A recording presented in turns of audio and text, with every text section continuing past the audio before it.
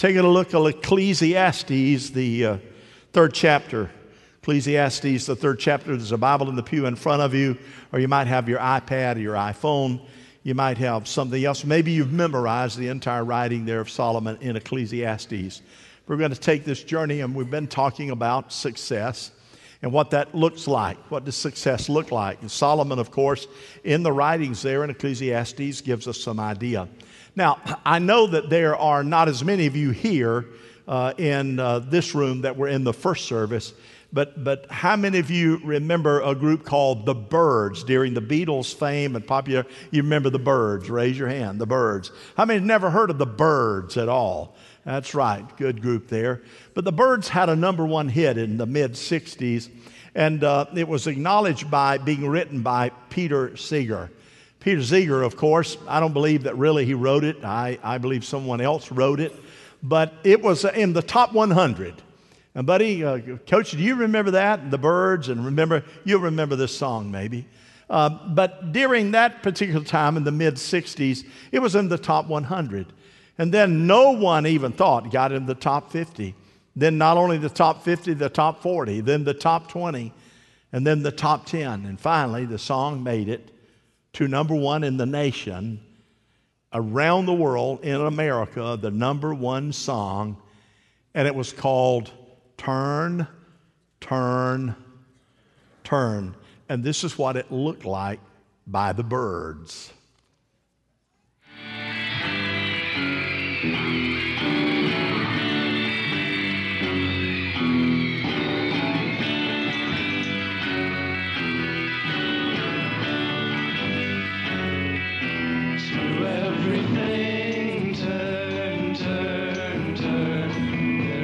Season, turn, turn, turn, and a time to every purpose under heaven.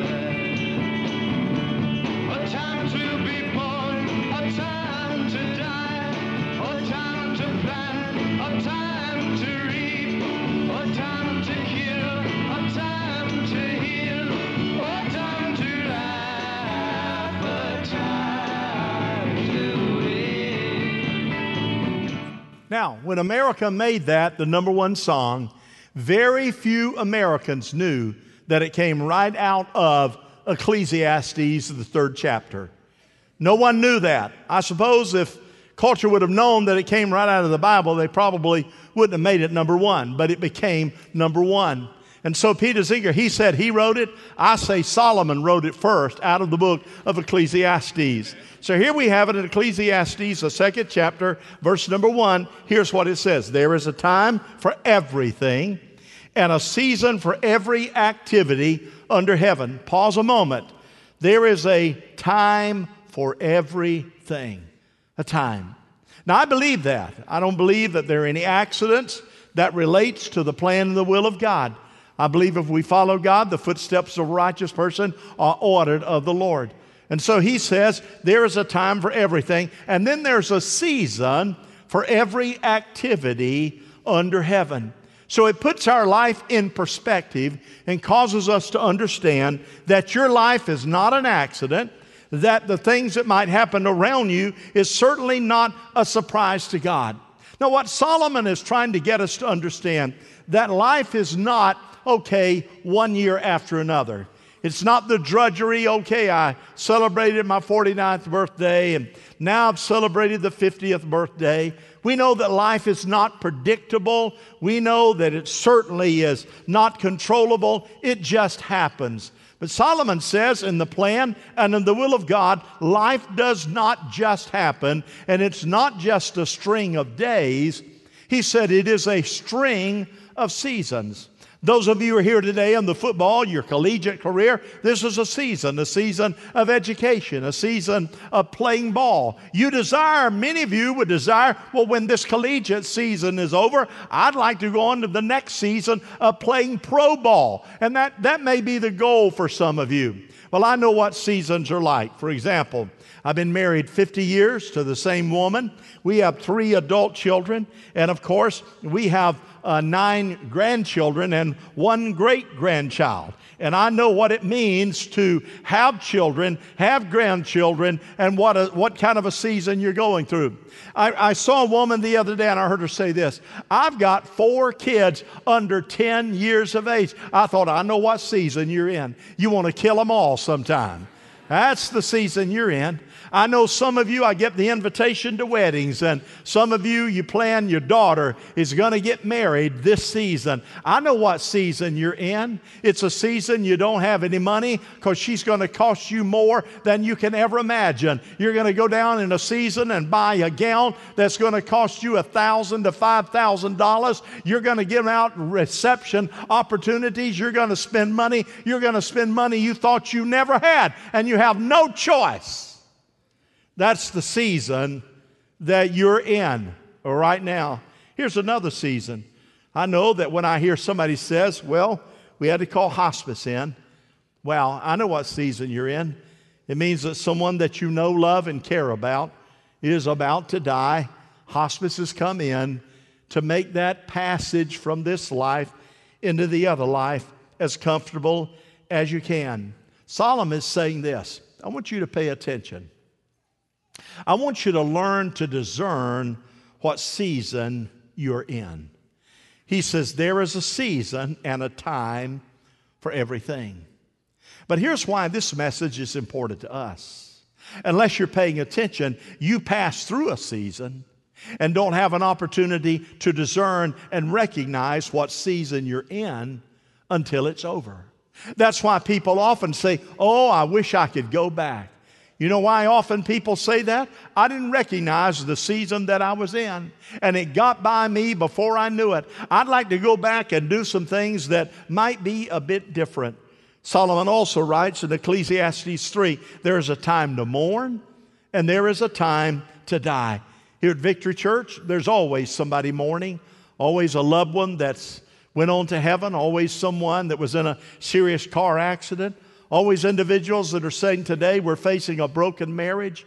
Always individuals say I have a broken heart.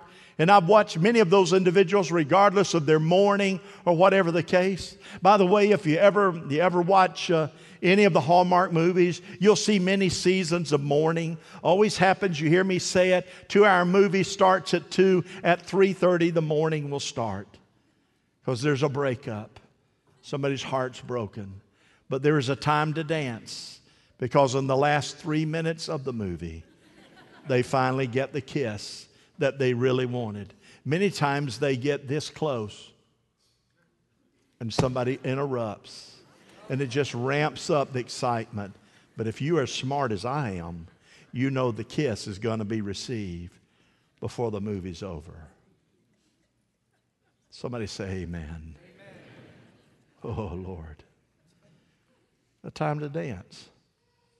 You just heard you're pregnant, and you've been trying to get pregnant for a long time. That's a time to dance. It's a time to dance when your daughter comes home and says, hey, he asked me to marry him if you like the guy. It's a time to dance. Or wow, this is amazing. We won the game last night. That opponent was supposed to beat the living daylights out of us. We beat them by 20 points. There is a time to dance. Help me out, some of you. How many of you know how to dance? How many of you don't? You look like an idiot on the dance floor. May I see your hand? That's right. Just don't know how to dance. How many of you, you ever see some of these people that dance and go,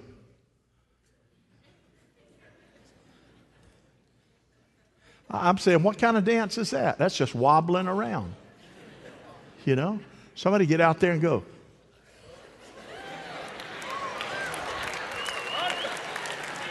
You see what I'm saying?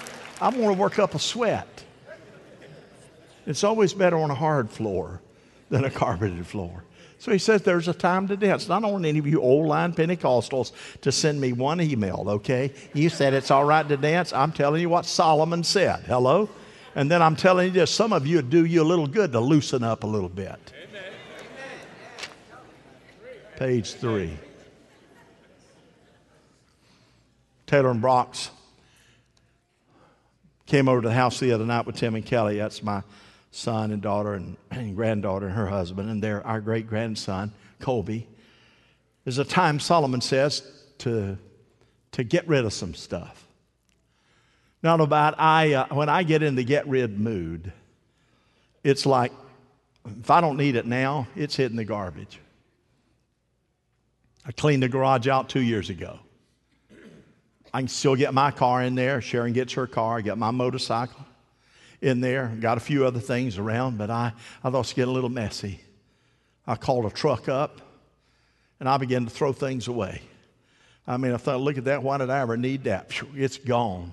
I mean, good stuff.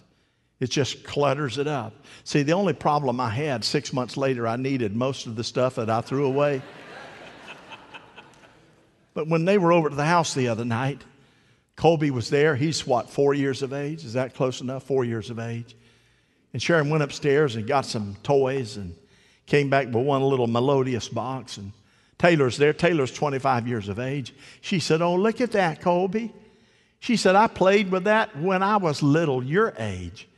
I played with that. Can you imagine if I got in a throwaway mood and I went up to where Sharon has all that stuff and I began to throw it away? I'd be in a sleeper season for a long, long time by the time she found. But there are times that we need to say, Solomon says, you need to get rid of some stuff.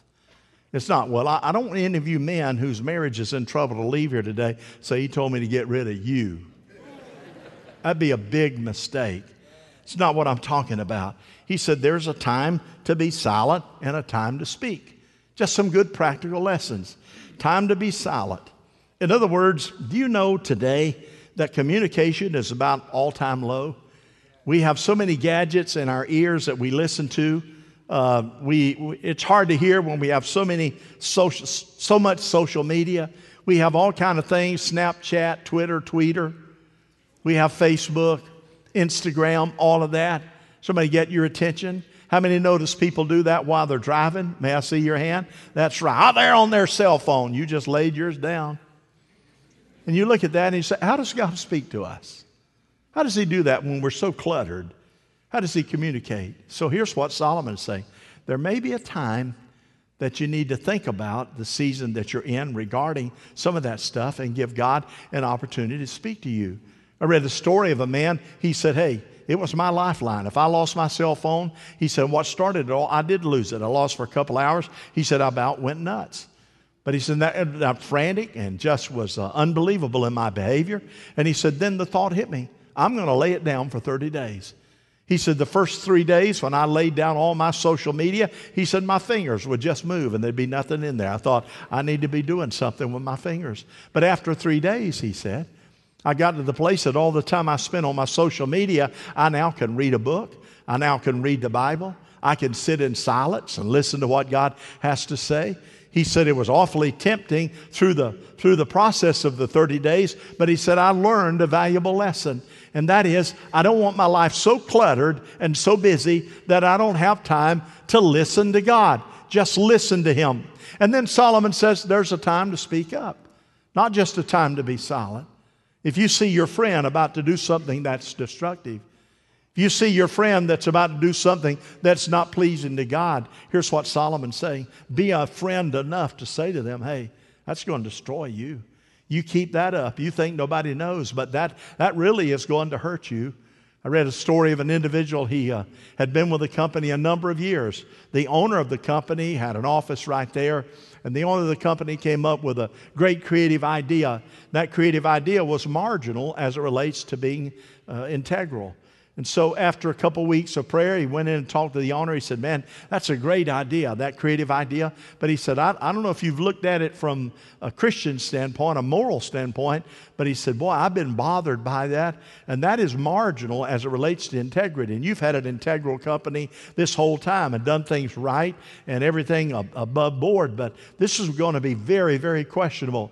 He said, the boss looked at him and said, okay, is that it? Thanks for your opinion. And he said he left. But a week later, he called me in. He said, you know what? What you said piqued my interest. What you said to me caused me to look back and say, is this going to be a moment of the lack of integrity? And he said, the more I viewed it from what you said, I've chosen not to do it. I want my company to be a company of integrity. Solomon is saying that's what we have to do from time to time, that we need to just speak up and be heard as it relates for those particular organizations and those circumstances. So don't let your friends run off the deep end and you just sit by and say, I'm not their judge. I'm not a law enforcement officer. There may be times God pricks your heart and says, hey, you need to just pay close attention. And then Solomon says, you also need to know the season that you're in. He said, your life doesn't need to spin out of control. You need to know what's going on in your own life. And he said, and don't look at your life by age. If you want to know how old you are, pull your license out and look at that nasty looking picture of you on the license. And you'll determine what your date of birth is from your license. But he said, don't look at your life as it relates to an age. Look at your life as it relates to a season. And know what season you're in. What is he trying to say? He's trying to say, if you're a 65-year-old man, quit trying to look like a young jock by the way you comb your hair and by the way you dress. Look your age the best you can be. Anybody out there? Hello? In other words, at 65, you shouldn't be wearing your drawers down to here.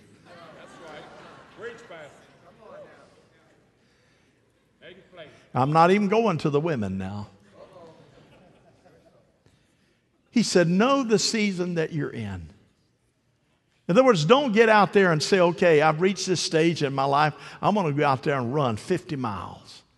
And I'm going to do it in a day's time. And you know you got heart problems.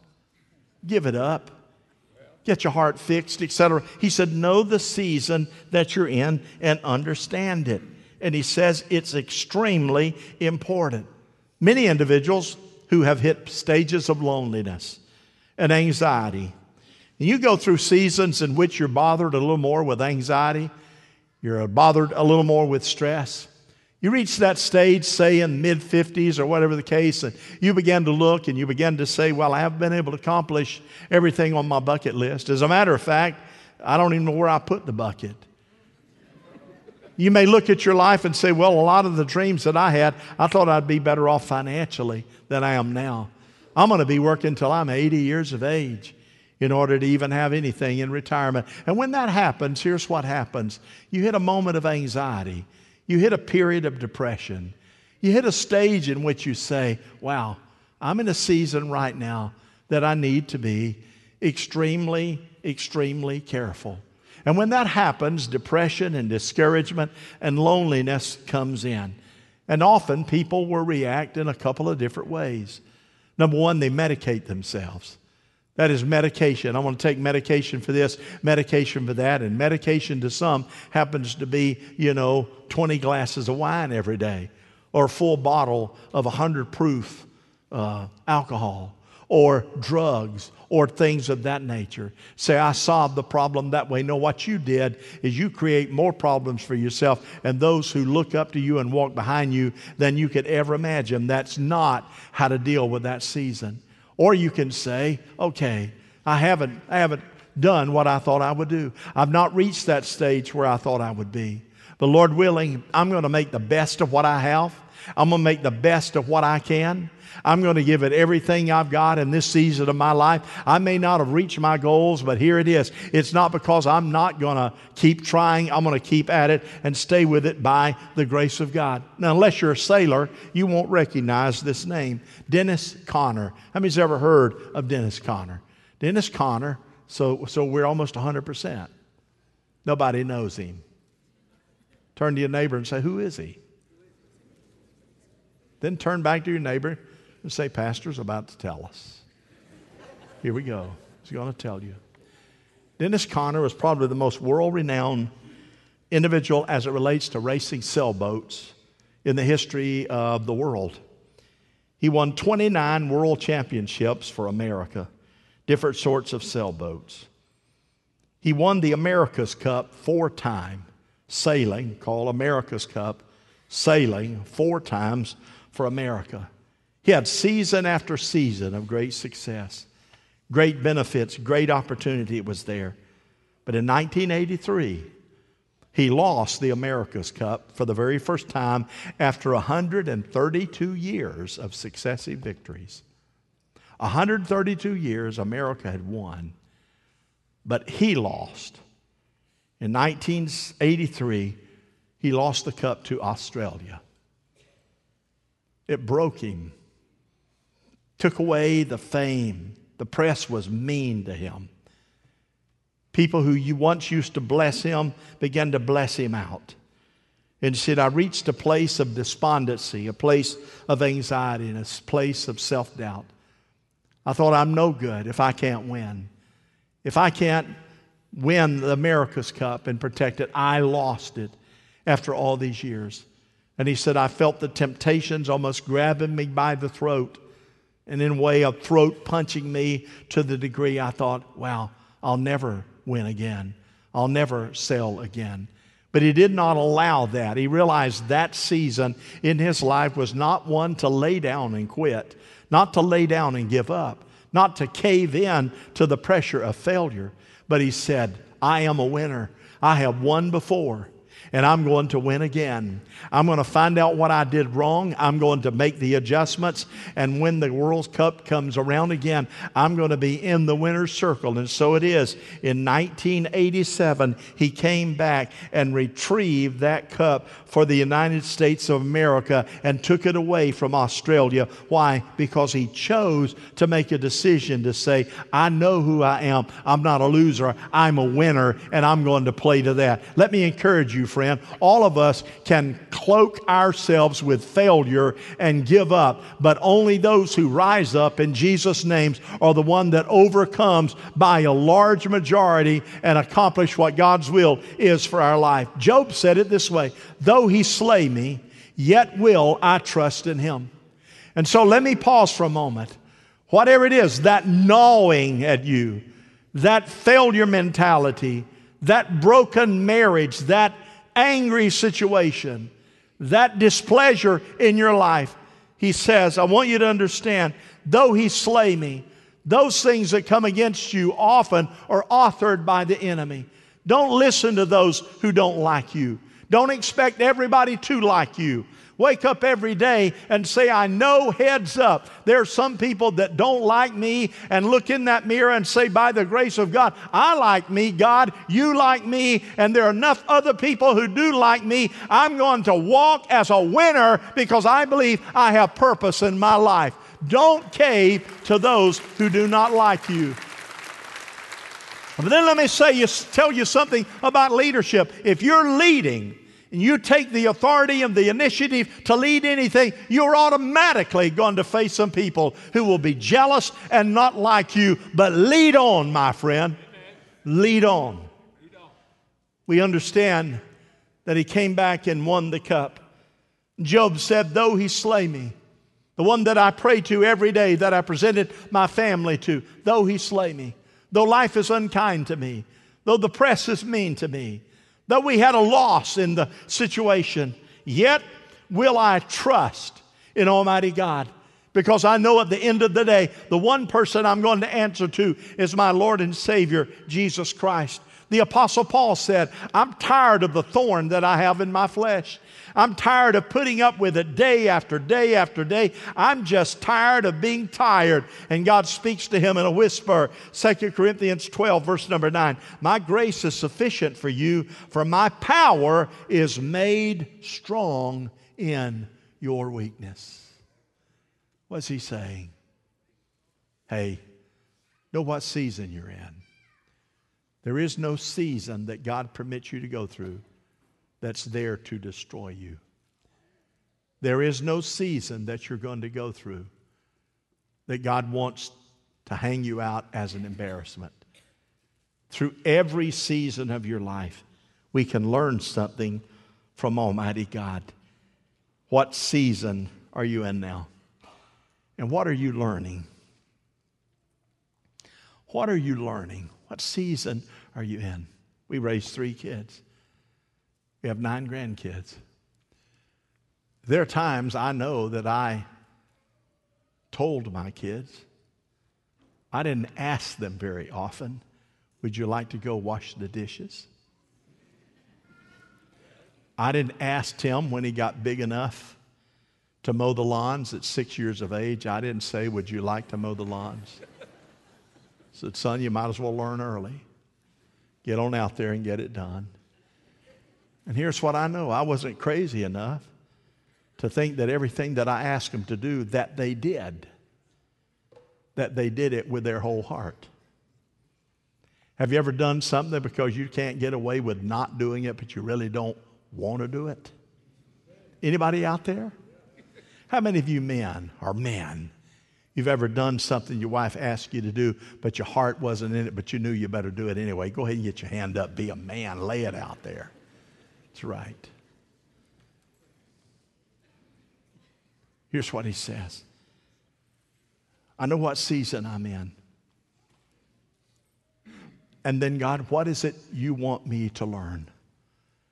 In other words, what I'm saying, you can do things in your Christian walk because you know, okay, well, that's what's expected and that's what I have to do. But you know what's better than that? Heavenly Father, not my will to take that cup. It's not my desire to hang on the cross. But it's not my will. It's your will. And if it's your will, I'll go to the cross and I'll stay there. Some seasons are just that way, that you make the commitment to stick with it.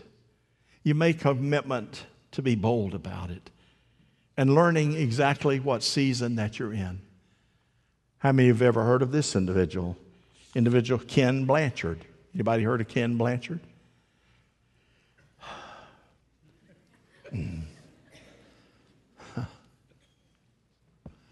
How many's ever heard of the book, The 1 Minute Manager? Okay. I'm going to get 100% before it's over. How many's ever heard of Chevrolet? That's good. How many's ever heard of the Bible, the Bible? It's good. How many's ever heard it's about lunchtime? Oh, well, all the hands went up. The 1 Minute Manager by Ken Blanchard sold 20 million copies. Now, Coach, if you got a book and it sells 1 million copies, you can pat yourself on the back, because very few books that are authored by individuals sell 1 million copies. Ken Blanchard was an unbelieving individual. Church, God, Christianity, none of that mattered to him. But he wrote the book, The 1 Minute Manager. It took off. 1 million, 5 million, 10 million, 20 million. And through that great moment of success, he began to look and say, I'm not that smart. I'm not that good a writer. I don't know how this put together. And he began to reflect in his success, the season of his success. How did that happen? And he began to take thought, because he'd been told by someone in his life, hey man, all good and perfect things come from God. You need to honor God. Christianity, Jesus is real. Ken Blanchard went on a 2-year search and out the Bible and began to discover, began to talk to people until that moment came. He thought, wow, what a fool I've been.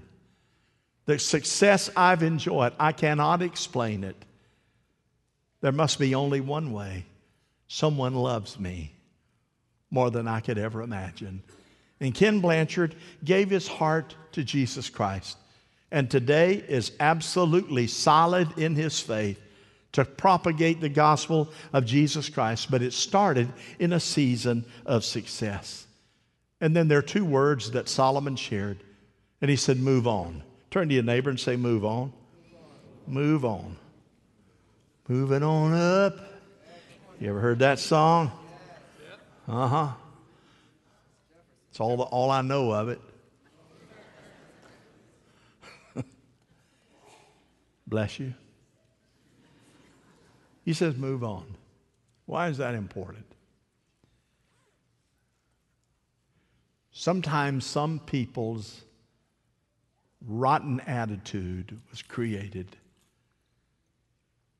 because they got hurt and got bitter and could never get to the place that they were not nursing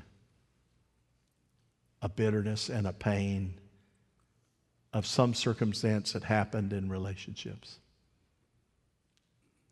And they sat there and have sat there for many, many years, always blaming somebody else. And it may be true, may be justified that you were hurt and they meant to hurt you.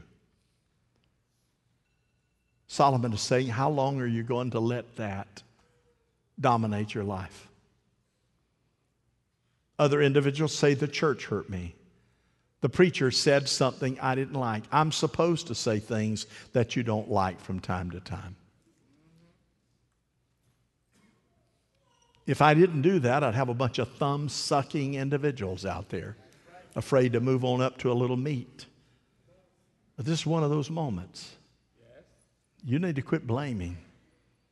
You need to look in the mirror and say, you know what? I've lived with bitterness. I've lived with anxiety. I've lived with hurt. I've got to where I think everybody's a hypocrite. I have a warped sense of humor. And it's time you faced you and listened to Solomon say, let God through the Holy Spirit heal you right now and move on to greener pastures. Amen. Amen? And then I don't want you to leave here today and go in some circumstance in a relationship that you have. Well, I heard what the preacher said. I know we've been having all kind of marital problems, and I heard move on. I really think it's time for me to move on. Come and talk to me before you do. That's right. Come on. Stand true to the cause of Christ. That Ecclesiastes says this, Ecclesiastes 3:11, God has set eternity in the hearts of men and women. Set eternity. You know what that means? We've told in the scripture, okay, you're going to have about 70 years. Some people don't make that. Some people exceed that. But 70 years. And it says in that scripture that God has placed in the heart of every person a sense of eternity. That one day, life is going to be over. One day, all the accolades are going to cease. One day, you're not going to be able to get your own cup of coffee. One day, you're going to be able to not hear as well. One day, you're going to need somebody else to give you a bath. One day, you're going to get to that place that there's not a cash flow income coming in. You got to watch your pennies a little closer. He said, in every person is that spirit knowing one day life's going to end. And he said, for you understand that. That's the end of Ecclesiastes. You understand that. And you behave in a way as it relates to success. No matter what happens, or you can't get your coffee or take your own bath, but always remember, here's one thing that's treasures beyond anything you can imagine, is to have a group of people around you who loved you when you're healthy, and loved you when you could write them a check, but they love you now when you're not as well and you can't contribute because they're committed to who you are.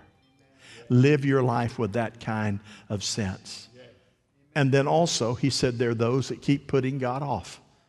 Another day, I think I'll move on. I wish that preacher'd shut up. And here's what he said. That sense of eternity is in you. And this is what Paul writes as it relates to Scripture in Romans 10:13. Whoever calls on the name of God will be saved or redeemed.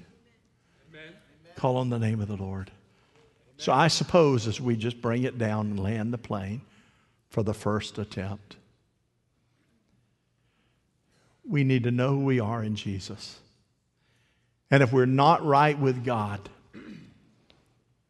some people in their life, they make a commitment to the church and make a commitment to God, and they've done it many times in the last 4 to 6 months.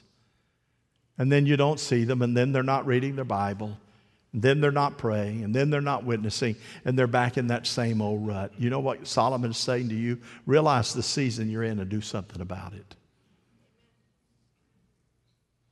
And so if God is speaking to you about a particular area of your life, let him speak to you by the Holy Spirit. Let him have that one-on-one situation. You see, I believe that God is omnipresent. I believe he's everywhere. I believe you can talk to him anytime you want to, as if he's seated in the chair across from you or in the pew beside you. What Solomon tried to say, there's a time to mourn. There's a time to dance. There's a time to laugh. There's a time to cry. But there is a time that you learn to pay attention to your Creator. Amen. And say, I'm all in, Jesus. Amen. Would you give the Lord a clap offering? Would you stand to your feet? Would you stand, please? Let's bow our heads. As our heads are bowed and we talk to those of you in this room, and we talk to those of you who are listening in by the hundreds online right now or on our webpage, on our Facebook, you've joined us. This message is for you, my friend. Maybe you're there at home right now and your life has been in shambles and you've been hurt. And maybe the reason that you are at home is you just didn't feel like getting up and getting ready because your heart's broken. You've been bruised.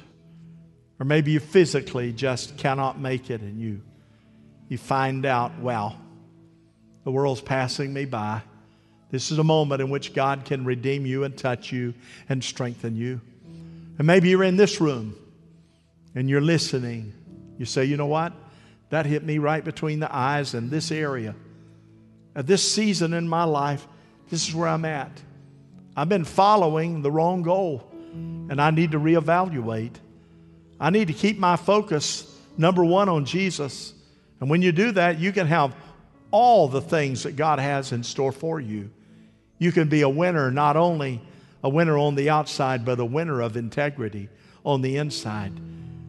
You can actually become the person in your quiet moments, in your prayer time, of who you'd like to be. And that person can be the same person manifested on the outside as what you see in your private moment. You can see the person, you say, I want to be a strong spiritual giant. Well, that can become what people see in you if you make your mind up to live as it relates to a vertical relationship, you and God. It's here. So to make that happen and to give us all an opportunity to get everything right, I'm going to ask all of us, even at home, listening in some area around the world, to repeat this prayer with me. Would you do it, please? Dear Lord Jesus, forgive me. I have failed. I've made a mess. And I find myself in need. I confess my sins. And I believe by faith there is a work that you need to do in me. So I open my heart. I open my mind. And I give you my life. So use it as you choose. Don't let me be haughty. Don't let me be filled with pride. Allow me to be humble and to do your divine will. So here I am. In Jesus' name. Amen. Amen. Isn't God good? You see, the yard talk to that would be, ain't God good? Listen, friend, you're created for God's purpose. You're created for God's will. The lion that is out there, the roaring lion, the enemy, to seek, to kill, and destroy, shake loose of that. Let God immerse you today. So if you need prayer in your marriage, in your business, you need prayer for a problem you're facing, in a relationship, now is the moment. As we sing this song, and then I'll give the benediction, to slip into this altar and say, I'm going to man up. I'm going to woman up. I'm going to young person up. I'm going to come to Jesus and let God do a work in me. So here I am, God. Would you do that right now? Or you need prayer? Come now as we sing. Here we go.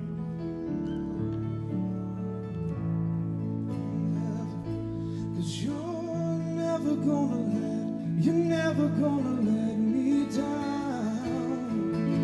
'Cause you're never gonna let me down. We believe it. 'Cause you're never gonna let me down. We choose to trust you, Lord. You're never gonna let